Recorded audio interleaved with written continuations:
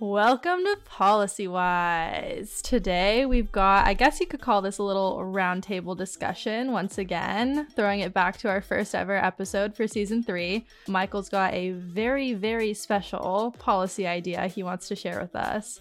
And we're going to be going around asking him some questions, getting some explanations. So yeah, with that being said, let's get into it. Y'all might know me by this point. My name is Michael Wiafe. I've been hosting with PolicyWise for a while now. And I'm gonna finish my master's degree in a little bit over a month, which I'm so excited for, but excited to be here and talk about stuff. I'm Demi, and I don't know, just check out the bio on the website for me, and I'm excited to be here and talk about Michael's policy today. Do we have a website that has your bio on it? I mean, probably like a fan website or something, right? Go to my personal website. Everyone, go to Demi's LinkedIn. Expand her network. All right, well, I'm here. I'm Ellie. If you don't already know, if you haven't checked out one of the couple episodes I'm on, I'm a second year at Berkeley. I do a bunch of environmental stuff. That's most of what you need to know. Hi, my name is Mehek, as you probably know since I've also been on the PolicyWise team for a while. I'm also a student at UC Berkeley. I believe I'm the third one out of the 4 of us, and I'm a freshman. I'm excited to talk today. Woo! All right, y'all. Let's get right into it. So let's get into it. So you're gonna learn a little bit about me, and this is okay. Before we dive into it, I think lots of policy, if not all policy, is written from the perspective of the writer, right?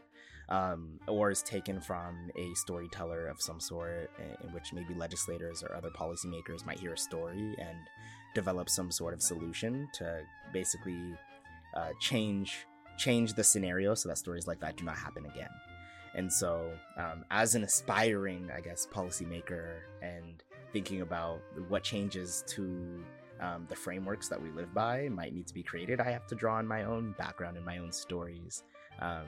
It is, I think, my perspective, and it's very important for policies to also have audiences as they're being discussed and created, to bounce back ideas back off of, share other perspectives that may exist that maybe were not taken into account into the original design.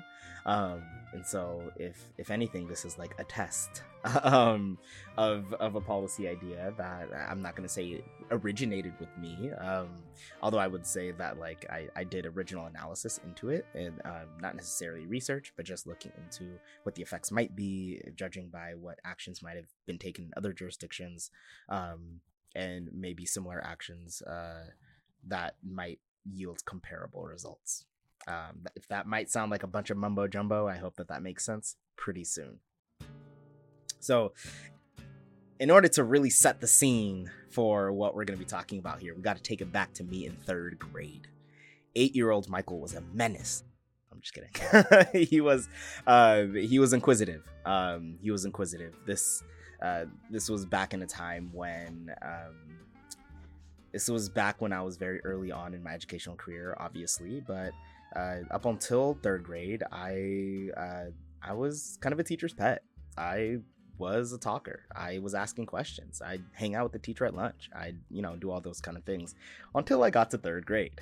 My 3rd grade teacher hated me for reasons I still don't know to this day, although I can hypothesize, wink, wink, nudge, nudge into what that might mean. So in 3rd grade, I would get detention almost every day. And every time, it was for like a different reason, or maybe she'd give me multiple days of detention at a time for reasons that really, like, now that I look back, were really petty. Like, just very small things. I got sentenced to detention more in 3rd grade, more than I got to actually go to lunch and play with my friends on the playground. And I learned kind of by looking back that I think my 3rd grade teacher was finding ways to punish me because I think she thought of me as disrespectful. I think, just being candid, that a part of that must have come from the fact that I was the only black guy in the class, and potentially that those who have looked like me who came before me maybe gave her a bad taste. And this is exactly how prejudice and racism works. And so when I came in the class, she was immediately plotting. And so that made it that something as small as dropping a pencil, like it literally, if I drop my pencil, go down to pick it up, she would assume I'm doing something disruptive to the course or doing something that shouldn't be done in class, and I would literally get detention for dropping a pencil. I also remember somebody throwing a paper airplane at me from across the room. As a third grader, the only appropriate response when being thrown a paper airplane is to pick it up and throw it back. Anyway, so I picked it up and I threw it back, and I got in so much. I think I got like a whole week of detention for that. And the student who originally threw the paper airplane at me got nothing because I was told to be the bigger person and that I should have known not to throw it back.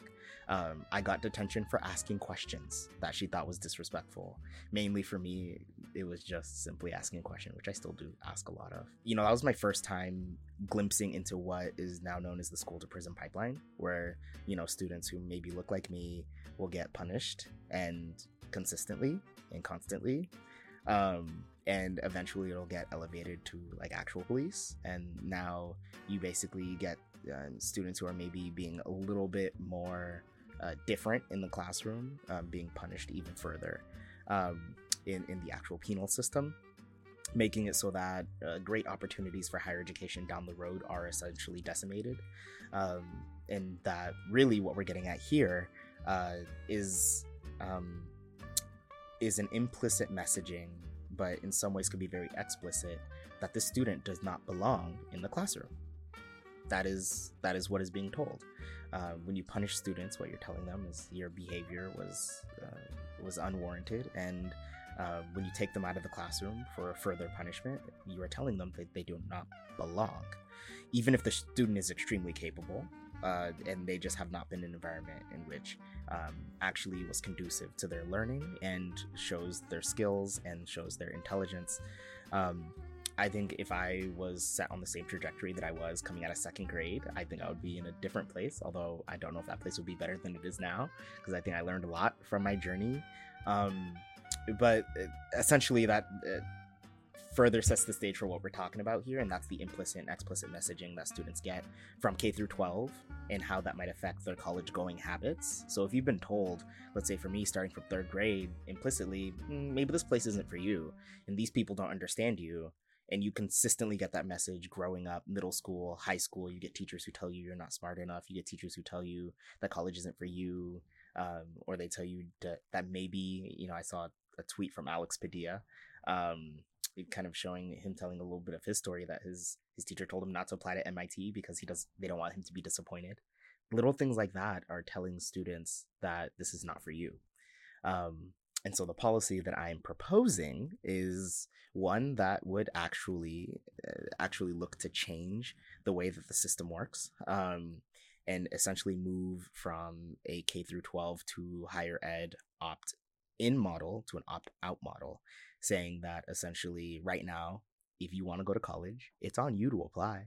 It's on you to do everything. It's not like, you know, middle school to high school where if you just exist, then they're going to say, here's your new class schedule, you know, see you soon. And what I'm proposing is that students who maybe got that implicit messaging and when they're seniors in high school, are they going to then opt in to apply for more schooling in which they've been told their entire lives that they don't deserve, or that they don't fit in, or that it's not for them and it's for the smart kids, the white kids, oftentimes. So what I'm proposing, it's a long roundabout way to get to it, but what I'm proposing is an automatic enrollment from high school to college in local community college.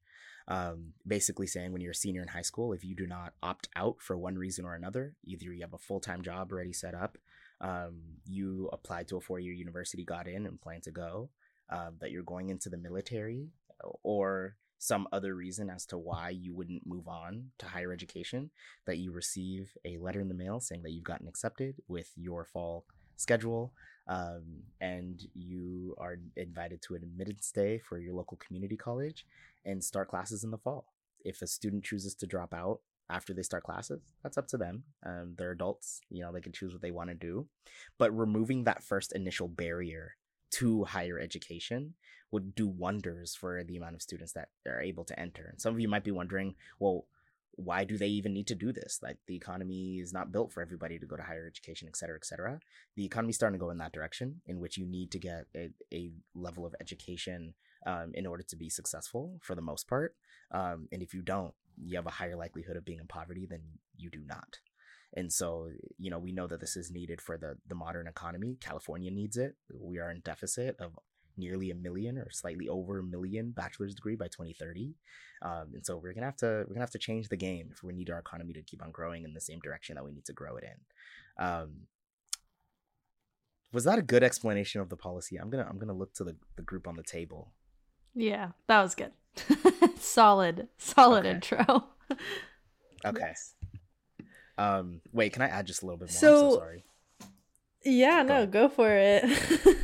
I was just gonna say, because I'm like looking at, so for the listeners, I actually wrote a paper on it, and so I'm kind of like leaning on this very long paper, 20 pages or 20 pages double spaced.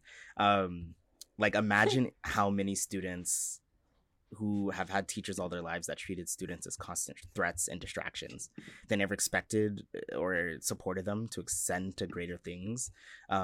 What this policy is looking to do is erode barriers that say, instead of "this is not for you," instead say "congratulations and welcome in."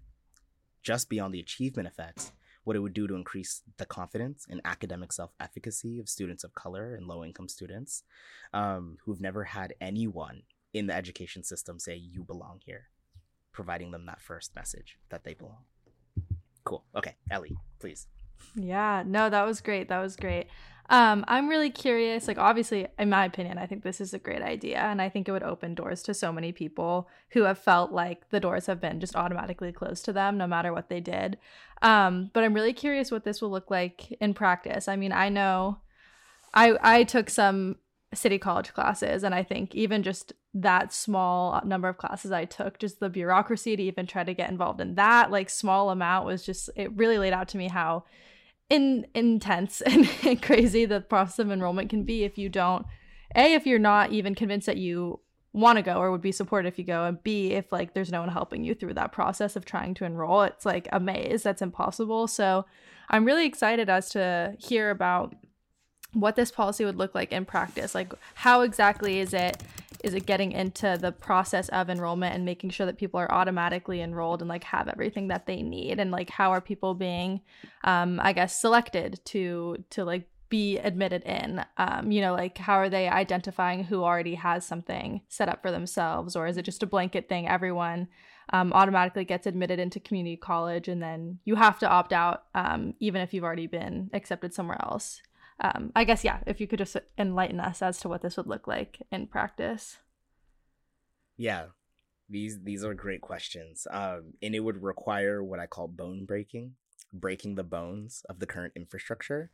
Right now, we rely on a few people to facilitate this: high school counselors, college admissions counselors, and enrollment folks. Right now, those are 3 different groups of people. What I think what would need to happen in order to move towards this model would be consolidating these 3 groups of people into one cohesive unit. And so some high school counselors would then be very iterative, be very in touch with the students. What I imagine is, let's say January of your senior year, for us, it was our English class in the Redlands Unified School District, where like if everybody were to get a message, like everything happened in English because everybody had to take English. And so in your English class, you would just get a little form that says, "Hey, what are you doing? What's your plan?" And let's say a student's just like, "Oh, I applied to 4 years and I hope to go." Cool. We'll check in with you right before you graduate. A student says, "I'm not sure yet." Okay. Well, now we know that that's somebody that we'll have to work with to get them college admission. Not even get them. It's automatic. Like, it's already going to be there. But just put them in the process, send it over to the community college and say, "Hey, this is a student that's going to be coming in, or we plan for them to come in." Student can check it and say, "Hey, military." Be like, "All right, cool." And maybe we'll have connections to you'll get them connected to the military in that way. Or you'll have somebody else that says, "Oh, my family has a business and I'll be working there." Cool. Enjoy. Go on your way. And then from that, what I'm imagining, and this is kind of also building on, there's multiple times in this conversation we're going to talk about current policy that exists, in which is going to serve as kind of like a foundation for this to stand on. One of them, at least in the state of California, is the California Cradle to Career Data System. That is just about getting off the ground, but it's linking data, it's basically linking data structures. The way that it currently exists is like when you go from elementary school to middle school, your school district has that info. Where that breaks out is when you go from high school to college, your college is not linked to the high school district. But if we link that data, it would be as simple as that data just moving on to college. You have all the classes they've already taken. You know what classes they need. It's a matter of just asking the student, and it doesn't even have to be when they're seniors in high school. They have time to pick their major, and just saying, we know that you need these general education classes within your first 2 years, whatever major you go into. Which classes do you want to take? Here are your options. And just here's your new schedule. It's basically linking the data that we already have. This is one thing that I hated about applying to college, is I'm telling these people information they should already know. And like, it was so stressful too. I was filling out those applications and they were like, what class did you take? And I'd be like, oh, this is what it says on the schedule. This is what it says on my transcript. Am I going to be like, are you going to think I took something else if I write it this way, or like whatever? And all the A through G requirement stuff. It was a mess. It was so stressful. And like, that was me applying like with all my friends doing the same thing, with my parents helping me out, like always bugging my high school counselor. Like, the current system is just ridiculous. Like, you have my transcript. You asked for it. No, it's so like, why do I have to fill it out by hand? Yeah, no, it was crazy. So that data already for exists. Everything, yeah. I will add on to that. It's not very uniform either, and so colleges don't even necessarily consider the fact that there weren't all these classes available at every high school, and the classes that were available are often a reflection of the resources that high school had, which is frustrating, but I also think adds to the point that you're trying to make of why a newer system is needed. Because if you couldn't afford to have as many AP classes in your school district, then colleges should know that, and they shouldn't penalize you for it. Mm-hmm. Absolutely. I will say, I have a question, but also I will say on this that the CSU, at least like through CSU Fresno, actually was really good about this. So I have to give props to them in the sense that like it went way too smooth. I almost was like, oh my gosh, just like the hassle of going through what I know other people are going through going to UCs. I was like, oh, this is awesome. So just like a small shout out there, because that was nice. I do have like several questions, Michael, and yeah, thank you for sharing your story, and then also going into a bit of the detail on the policy itself. I guess there's like a couple questions that I have on like the logistics front, and I think some of us can like assume these answers. So to get like more in depth, like how do you feel like 4 years will play into this? Like, could you imagine the UC and the CSU system being like, we actually want to join in on this automatic enrollment?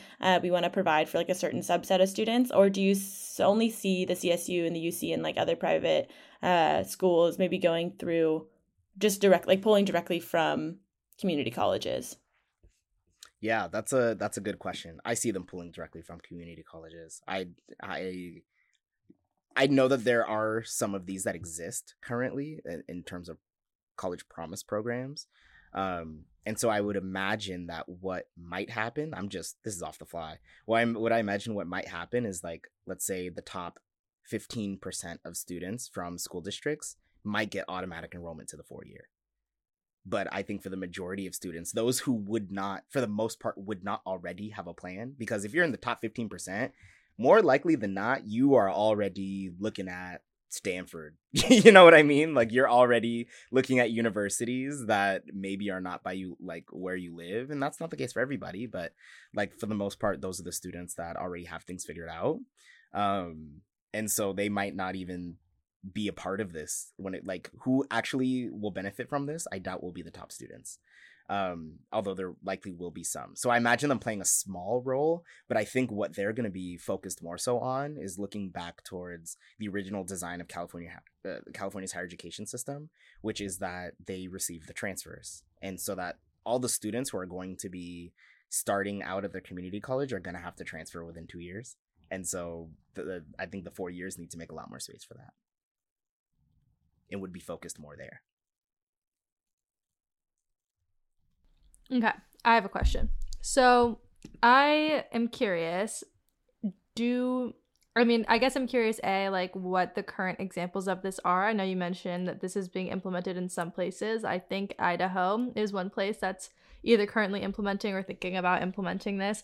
But I'm curious, obviously community colleges, maybe this is a little bit different with like the possibility for remote learning, and I guess that's a whole other thing we could talk about in a different episode. But what about the capacity issues of community colleges? Like, how can we guarantee everyone's able to get enrolled into this institution and also make sure classrooms aren't like severely overcrowded, we're not understaffed, we have enough like personnel to support this?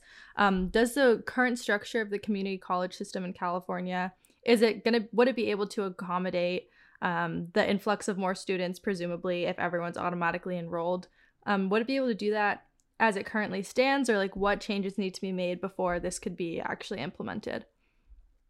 I think this one is a massive question mark, but I will do my best to hypothesize. In one way, absolutely not. They're not ready for this. But I think that they are trying to be. And so I think that there are still movements that might need to be made to accommodate that level of influx of students. I also think that once the 4 years get on board with accepting more transfers and thinking more about that is a big part of it, where you have students that are taking up seats at community colleges for 3, 4, 5, 6 years because they're unable to transfer out. And so if they have those transfer out abilities, then there would be more seats at community colleges. We also know that after the pandemic, community college enrollment dipped quite a bit. A lot of 4 years saw increases. Public 4 years specifically saw increases. A lot of privates and community colleges saw enrollment drops. And so, like, theoretically, there's a lot more space for that than there would have been a few years ago. I also think that with a more guaranteed source of students, that there is better financial planning that might occur, and that would facilitate a larger amount of growth. There's also a lot of support services that go into it that also make, college systems more expensive. My thought is by, kind of imagine how much administrative burden will get alleviated by a lot of admissions counselors. Like, there's going to be a lot more space, I think, created within financial structures to make facilitating more students make a lot more sense. Those are just a few thoughts, and I'm sure we'll get to an affordability conversation for students at some point. But, I don't think they're ready for it yet, but I think they're planning for it. And I think that there's movements that are already being made in that direction to create space. Kind of off that, like, off Ellie's point, and just, like, taking a greater focus on some of the counter arguments. Out of different counter arguments that you've heard against this, like, what do you think is the most convincing? And then, of course, what's your response to that? Oh, wow. What I think is the most convincing. I think they're all somewhat convincing. Like, I understand them all and I agree with them all.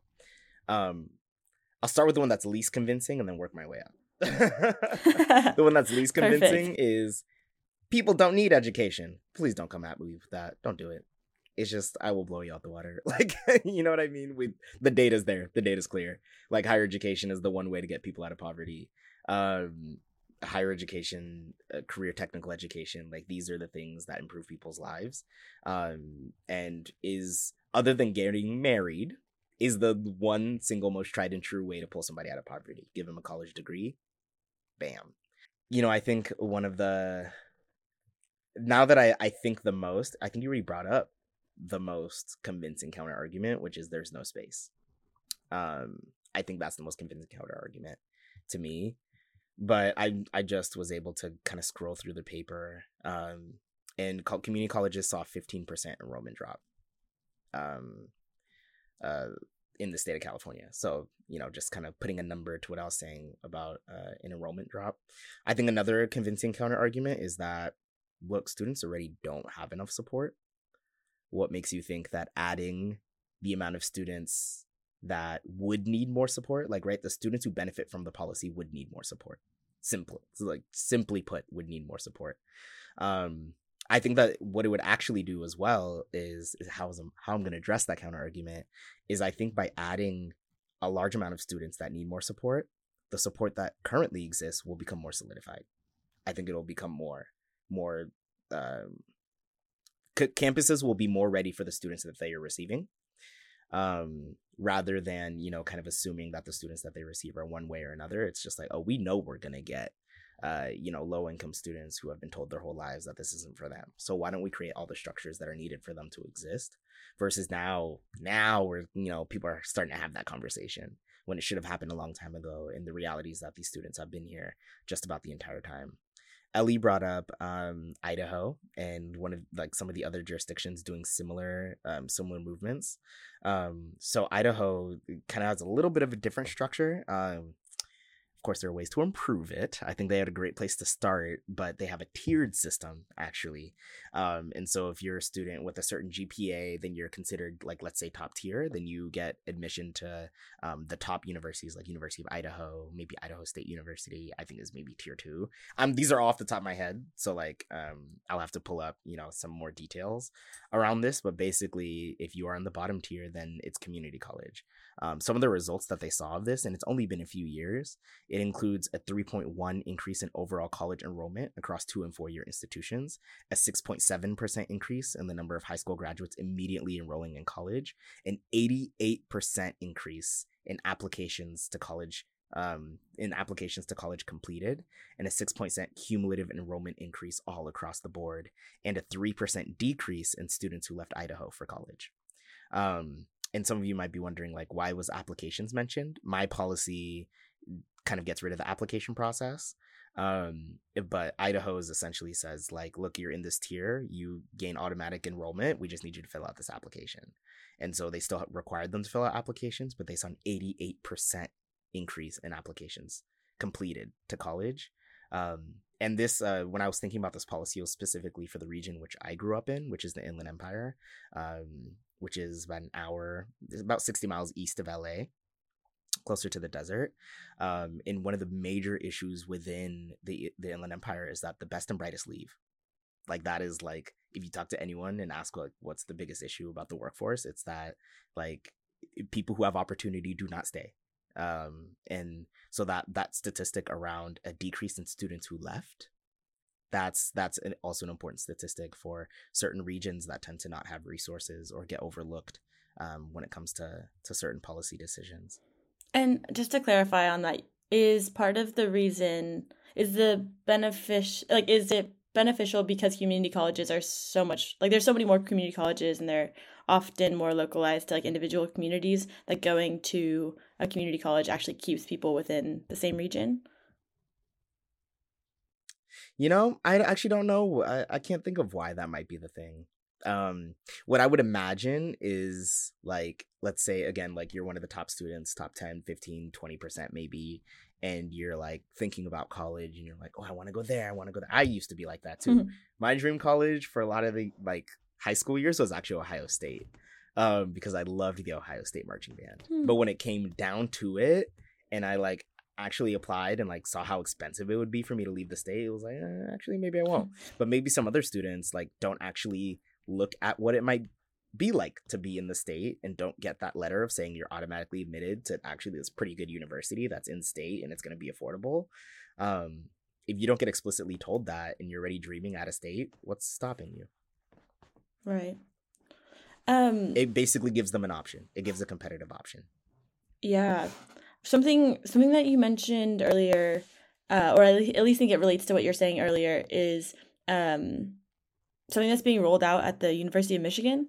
I'm not sure and everyone's familiarity with it, but the idea is instead of providing automatic enrollment, they provide basically automatic, or they send information to students who would have a good chance of getting into the University of Michigan from like high and low and middle income backgrounds. And it's a randomized control trial, so they're testing it across different groups. But basically, they sent a letter out to students who qualify, and those who were more likely to, those who received like a letter which basically said like you would get a full ride scholarship, which basically it's all financial aid, so it's like wasn't even University of Michigan paying for it. It was just saying like you're gonna get this full scholarship, increased enrollment like tenfold. So it's also like an interesting kind of, I guess like sister policy that would be interesting to look into as well. And obviously this is something, potentially a way that 4 years could like get involved in this policy. But we could link the paper. I think it's like a working paper at this point to this thing in the description of our episode. But it is really, really interesting. And what it really relates to what you were saying earlier is that because this policy, because your policy is in place, that it'll be like the systems will become more prepared for students from diverse backgrounds. And what they've actually seen in the Michigan study is that students who are coming from like first generation backgrounds have like come together to like formulate like their own like resource center. And so it like just like demonstrates that like having that representation is going to, you know, multiply the amount of resources available to students of those backgrounds, which I think supports your point earlier. Yeah, absolutely. Thank you for that. I think it's interesting that Michigan is doing that. And I think you brought up something interesting as well, which was the affordability piece. I think you brought up a scholarship and thinking about the funds. I didn't consider it a counter argument, but I can be considered a counter argument of like, well, these students who don't have resources, who've been told that they don't, you know, et cetera, how the heck are they going to pay for this? Like, you're putting a unfunded cost on the student by putting them into community college, because we don't have universal free community college, but we do. There's a lot of resources available. This is kind of paired with thinking through some of the policies leading in California that haven't been enacted just yet, but are starting to move in the direction of requiring every high school graduate to fill out the FAFSA. What this is going to do is put every student that's at, or FAFSA, CADA, AB 540 students, like put them in a position to where they will receive aid from the federal government, meaning that if any of them are considered low income, they will all get the Pell Grant, and we'll kick the ball over to the federal government to deal with it, since that's I forgot the policy term for it. It's a mandated policy. It's like a entitlement. That's what it is. It's an entitlement, meaning if you qualify, you get it. That's that. So all the students that qualify will get it. The second piece is California has actually enacted the California Promise, which just about guarantees the first 2 years of community college to be free if you qualify, which a lot of students do. And so with federal support, with Pell Grant plus Cal Grant, you kind of already being out there, with DACA recipients, AB 540 funding, DREAM Act, like with all of these things coming into play, for the most part, this is going to be free for the most part for the students that need it. The students who will have to pay will likely be those who do not need it. And community college, in comparison to 4 years, is, you know, much more affordable. And so even that is going to be a small lift for most. And I think that that's even going to get ironed out as institutions receive these students, whoever might be left out of all of these resources. I think those will come to light.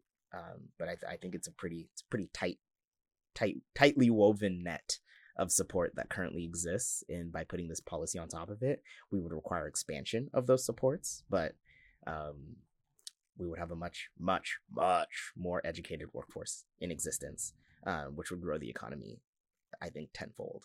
And that would be in community college, not community colleges. That would be in communities that tend to not have educated workforces, to build out more opportunities and higher paid opportunities and present a lot more chances for mobility, which comes with usually a degree. Yeah. Okay, so I feel like this would be like, I don't know. I feel like this would be someone's counter argument. And I would just like love to hear your response to it. And that would be that the value of like a 2-year degree and even a 4-year degree would somehow be less, it would become less valuable because it's become saturated because so many people now have it. What are your feelings as far as that goes, and not just like valuable in the sense of like the actual skills gain and like your competitiveness in the job market, but just like general perception around the quality of these degrees? Yeah, I think that's a common argument, right? Like, oh, it's gonna make my degree worthless. Um, a degree is not a free pass. It is not a, you know, it is not the golden ticket. A degree says that you've taken a certain level of classes, that you've been in a certain space for long enough, and that you're qualified to do some type of work. There's still going to be a lot that comes into it. You're going to have to get work experience. You're going to have to get, other professional experiences in order to be competitive in the market.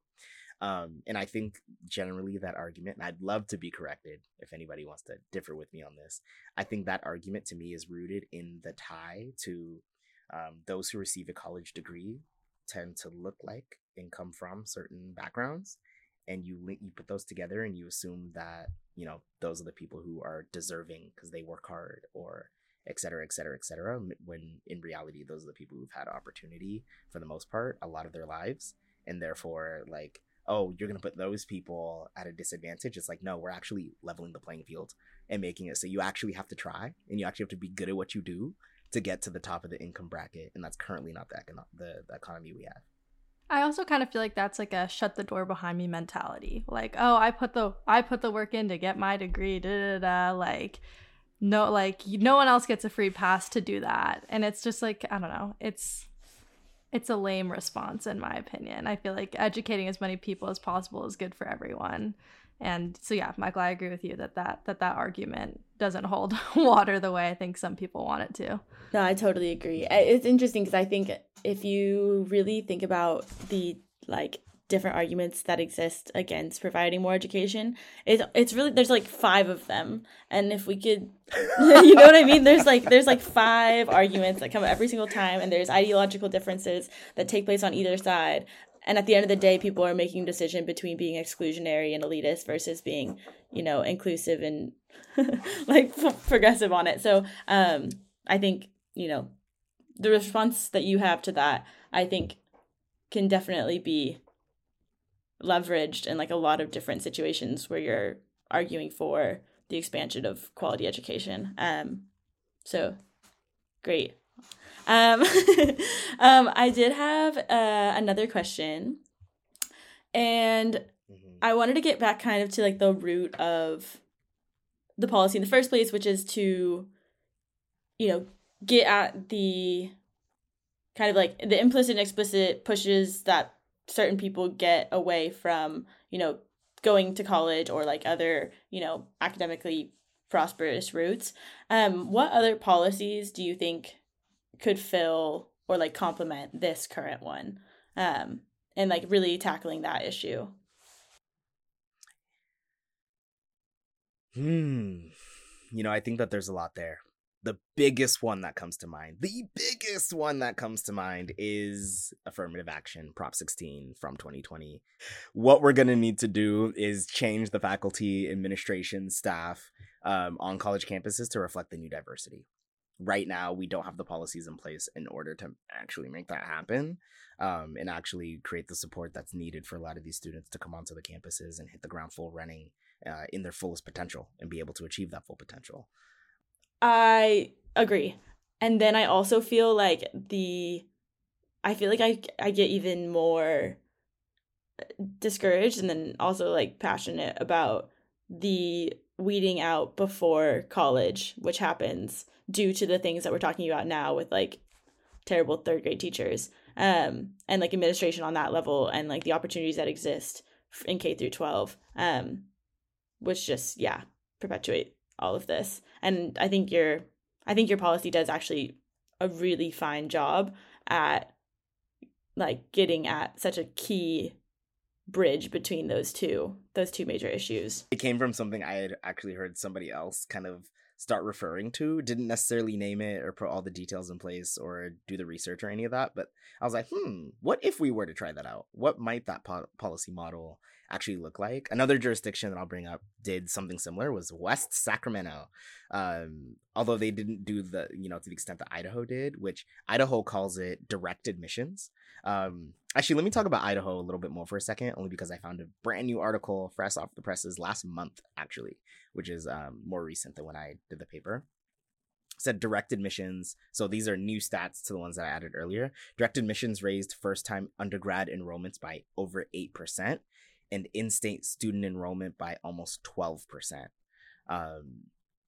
And that is how it affected enrollment in 2017 to 2018. So even that data is, because it usually takes a while to really analyze data, and you have to wait for certain things to come into place. So anyway, that's looking at that data just to see the impacts more further down the line. West Sacramento didn't have kind of as detailed. All they literally did was send a letter to every graduating senior saying congratulations on your graduation and your acceptance to Sacramento City College. They just sent the letter from the mayor and like jointly signed by the mayor and I think like the superintendent of the school district and I think like the like superintendent of the community college. And they haven't analyzed the data yet, and so don't have numbers yet, but it has been reported that they've reported that it's expected to yield positive results, and they plan to continue to expand the program. This is just through probably talking to students and seeing preliminary data, not reportable data, but preliminary. They are already hoping to expand the program and put more details to it, and that's yielding positive results. Another thing, I actually heard about this morning, so great timing to the scheduling of our recording. This morning, I heard Long Beach has something very similar, that the city of Long Beach has started to go down kind of a Long Beach Promise program. Basically, if you're in high school, you get, kind of admission to the community college, and if you are in, certain positionality within the community college, automatic admission to Long Beach State. Which is a really good CSU, one of the top CSUs. And so, there is more and more of this kind of popping out of the woodwork. I also saw the San Bernardino Promise. I saw some, Cal State San Bernardino has some partnerships with some high schools in the district to make that happen and get their top percentage. But so we're seeing this pop out of the ground, but doing it at a much wider scale, I think would do wonders to the economy. Last thing I'll mention on your question around, like what other opportunities might exist, work-based learning. I think we're going to see a lot more, like, because think about it, if we do this, that means you're going to have a lot less high school graduates coming out ready for the workforce. And so a lot of the low experience, generally low wage jobs that exist will no longer have people to fulfill that, which I would say is a good thing, because those jobs tend to be a little on the predatory side, but not always. Somebody got to do them, right? And so what I think might happen here is that modernization of technology might occur, technology taking over some of that and being able to pay folks more for the good work that they're doing, but then also being able to get students and say, okay, you're in school now, but let's provide you with a work-based learning opportunity. It's actually going to pay you a living wage, but where you're actually going to be able to go back to these places and maybe have a little bit more stake in the work that you're doing, but also have it tie into what you're learning in the classroom. I think that that's an opportunity that exists to kill two birds with one stone, get people in the classroom, get them still to work, still be getting, a little bit better of an income than they maybe would have had without that college attached, but still keeping the current economy that we have up and running and pushing to advanced technology at the same time. Yeah. No, it's really interesting. And I think like looking at the UK right now, there's been like a huge push for apprenticeships for like jobs that, specifically require more experience than like more hands-on work than maybe like in a classroom work. And I mean, like time will tell how this all turns out, but I do think it's an interesting concept. I need to learn more about it honestly, but like but it is like I feel like it's a viable way forward and something like a lot more people would consider. And I think it'll take like it'll take like a lot of effort, in the sense that I think like college as a social incubator gets like very idealized sometimes as well. So like going and like not doing college and maybe like doing an apprenticeship alternatively, like there needs to be like some kind of like, it needs to be like amped up in the same way. Similar with community colleges. I think, you know, if people are considering going to community colleges versus 4 year, I think like that college experience is something that like is often deterred, and like it genuinely needs to be a focus of policy solutions, you know, putting more money into community colleges, putting more money into, you know, making it a good experience for students. Going back to what you were talking about your experiences in third grade, and other examples of similar in terms of goals, policies that you've seen, I was wondering what kind of collaboration you'd like to see at an elementary school level, at a middle school level, to help students get to the point where when they're leaving high school, they're ready for automatic enrollment. Because there's a lot of issues in the system, even before we get to high school, that need to be fixed. Yeah. You know, I think that's a really good question. I look back on those experiences, and like the reality is I never recovered as a student from that. Like it was like I was, you know, considered one of the top in the class. Third grade, I dipped to the bottom and never made my way back up to the top. And I think my care about school just like went right out the window. Like from third grade to like grad school. From third grade to like grad school, I cared a lot more about like what I was doing outside of the classroom than I did what I was doing in the classroom. And even now, I'm still not the best. And so what I would imagine is once the system realizes that every single student is gonna have to be ready for college, I think what we're gonna stop doing is this tiered system in K through 12 that currently exists, where, you know, you got the GATE or like the honors students that might be considered honors. Like you go into those classrooms, and I was a student. They called me a bubble student, which is basically like I'm in the middle, like I'm on the verge. Like I was in some honors classes, but not all of them. I cared about. Did they actually call you a bubble student? Like officially? Yes, I was. That's wild. I was in 8th grade when I got a little. You know, when we get those little slips to the principal's office. I got a little slip to the principal's office where I talked to some administrator. I think she was the assistant principal, and she called me to my face a bubble student, where she said, like, you're smart, you show that, you take honors classes here and there, but you're like, why aren't you trying harder? Essentially was her question. And she called me bubble student. Like I'm on the bubble. To my face. Which back then I didn't care. I wouldn't say that conversation like did anything to me. I was like, yeah, sounds about right. But I think once we actually start treating every single student like they're gonna go to college, the game will change. Because right now we don't do that. We tier out students. We say those ones are for sure going to college. Those ones aren't, and we treat those two groups differently. And I say that because I was in both, and I remember being in the honors classes, and the teachers are talking like, when you're in college, this is how it's going to be, or you need to do this to prepare for college, or in college. And when I was in like the non-honors classes, or like classes that were kind of a little bit more mainstream, you don't get as much of that. You got a little bit of it. You get like the maybe if you go to college, but you don't get a lot more about, you'll have to do this for the workforce. You'll have to do this when you get a job. And so if you change the system to where everybody you look at on a K through 12 campus has to be college ready, and you got to treat them like that, I think the whole thing will be shifted on its head. The California Master Plan for Higher Education kind of is perpetuating that. I think it needs some changes. But currently, it's the top 10% of high school graduates are expected to be at the UC. Top 33% are expected to be at the CSU, and the bottom 67 are supposed to go to community college or otherwise. That's why our education system works that way. There's a set number of students that you're supposed to go to the UC, you're supposed to go to the CSU. Everybody else, figure it out. At what age do you think that process of differentiating starts between who's going to college and who doesn't? Like when would you say, like right when we start kindergarten?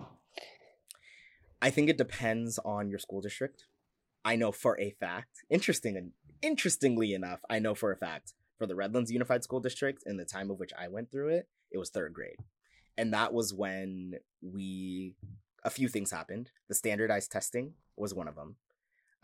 That we, started doing. I think that started in like second grade, actually. Like as soon as you're able to like read and write, they start testing you on stuff. But I don't know if you all had the GATE system, gifted and talented education. Third grade was when you learn who got into GATE and who didn't. And interestingly enough, and I might be taking too much space with this, both of my sisters were GATE students. And so as the baby, of course, my parents were like, you're going to be a GATE student too. I was not. And I remember that, like, getting the letter that said I'm not a GATE student. And my parents being like, what is wrong with you? But I like look, I mean, of course they weren't actually like, what is wrong with you? But, of course they felt some, you got a little energy. They felt some sort of way. Maybe, I've never been as academically capable as my sisters. Let me put it that way. My sisters are way better than me in the classroom. But I looked back very recently, actually, when I was writing this paper, as to how you get to be a GATE student. Part of it is standardized testing, but there is a requirement for a recommendation from your third grade. Shut up. Oh my gosh, this is so deep. Oh my god, I did not realize that. Who was my third grade teacher? No, Michael, that is wild. Oh, that is so wild. I'm so sorry. It's all good. It's all good. I think like there's a part of it where it's like, oh, test scores. It's like there's different. It's not like I think everybody had to get like a check from their teacher that like the stuff you're seeing is correct. But of course, there's like you have to look at their standardized test scores and et cetera, et cetera. And I've always been in the like the middle to high range, depending on the test. The bubble. I think students that are there. The bubble, literally the bubble. I think the students that are there have to get a teacher referral. That's wild. I'm actually gonna find the document that is so interesting. I remember reading that for sure. Oh my gosh, it is interesting. I think it's such like critical. I mean, every time during your academic experience, I feel like it's really critical as to, oh, we're getting an end. We have to go. But yeah, so I was going to go on a tangent, but I was just going to say that like so much of like people's identity is attached to or detached to the way that the education system treats them at, a given point or like throughout the whole process. And it's like, it could be, I don't know. It's just very disheartening often. And thanks for sharing this with us and coming up with such a great solution that, if implemented, would probably get a lot of people to avoid what you had to go through. So thanks, Michael. I completely agree. Like I think a lot of young people shape their ambitions based off of the way their teachers treat them because of just how much time we spend in the classroom. So teachers should be nurturing that. Yeah. That is very true. And then we get into we need to train our teachers and like, pay them more to actually put that care into the students that they're working with. But this is dense. This is dense stuff. And you start to realize that it's all kind of interconnected. And I often think about like my path was devised, I think my path is the exception, not the rule. I fully believe that. Not to say like I'm special, but more so to say that I think there's a lot of factors about me and my past and my family that made it so I was still able to be successful. But a lot of other students don't have those same, like you might look at me as an individual as a third grader and be like, he's not going to make it places. But did they know that, I had older sisters that were like passing with flying colors and parents who moved to the United States for education and were not going to let me fail. Not all students, have those kind of support structures around them in their family in order to succeed and still have that inspiration and get an F on the test and still, trying to find a way to persevere. And so part of it is thinking about how do we still put those structures in place for the students that don't already have it built into their lives from their personal relationships or familial relationships. Thanks y'all for listening. And scene. This was PolicyWise, an intergenerational podcast by Youth Leadership Institute focused on bringing young people into the policy conversation. Don't forget to follow us on Instagram, Facebook, and Twitter at PolicyWisePod. If you have any questions or topics you'd like us to discuss, please slide into our DMs or send us an email at policywise@yli.org. and stay tuned for upcoming episodes.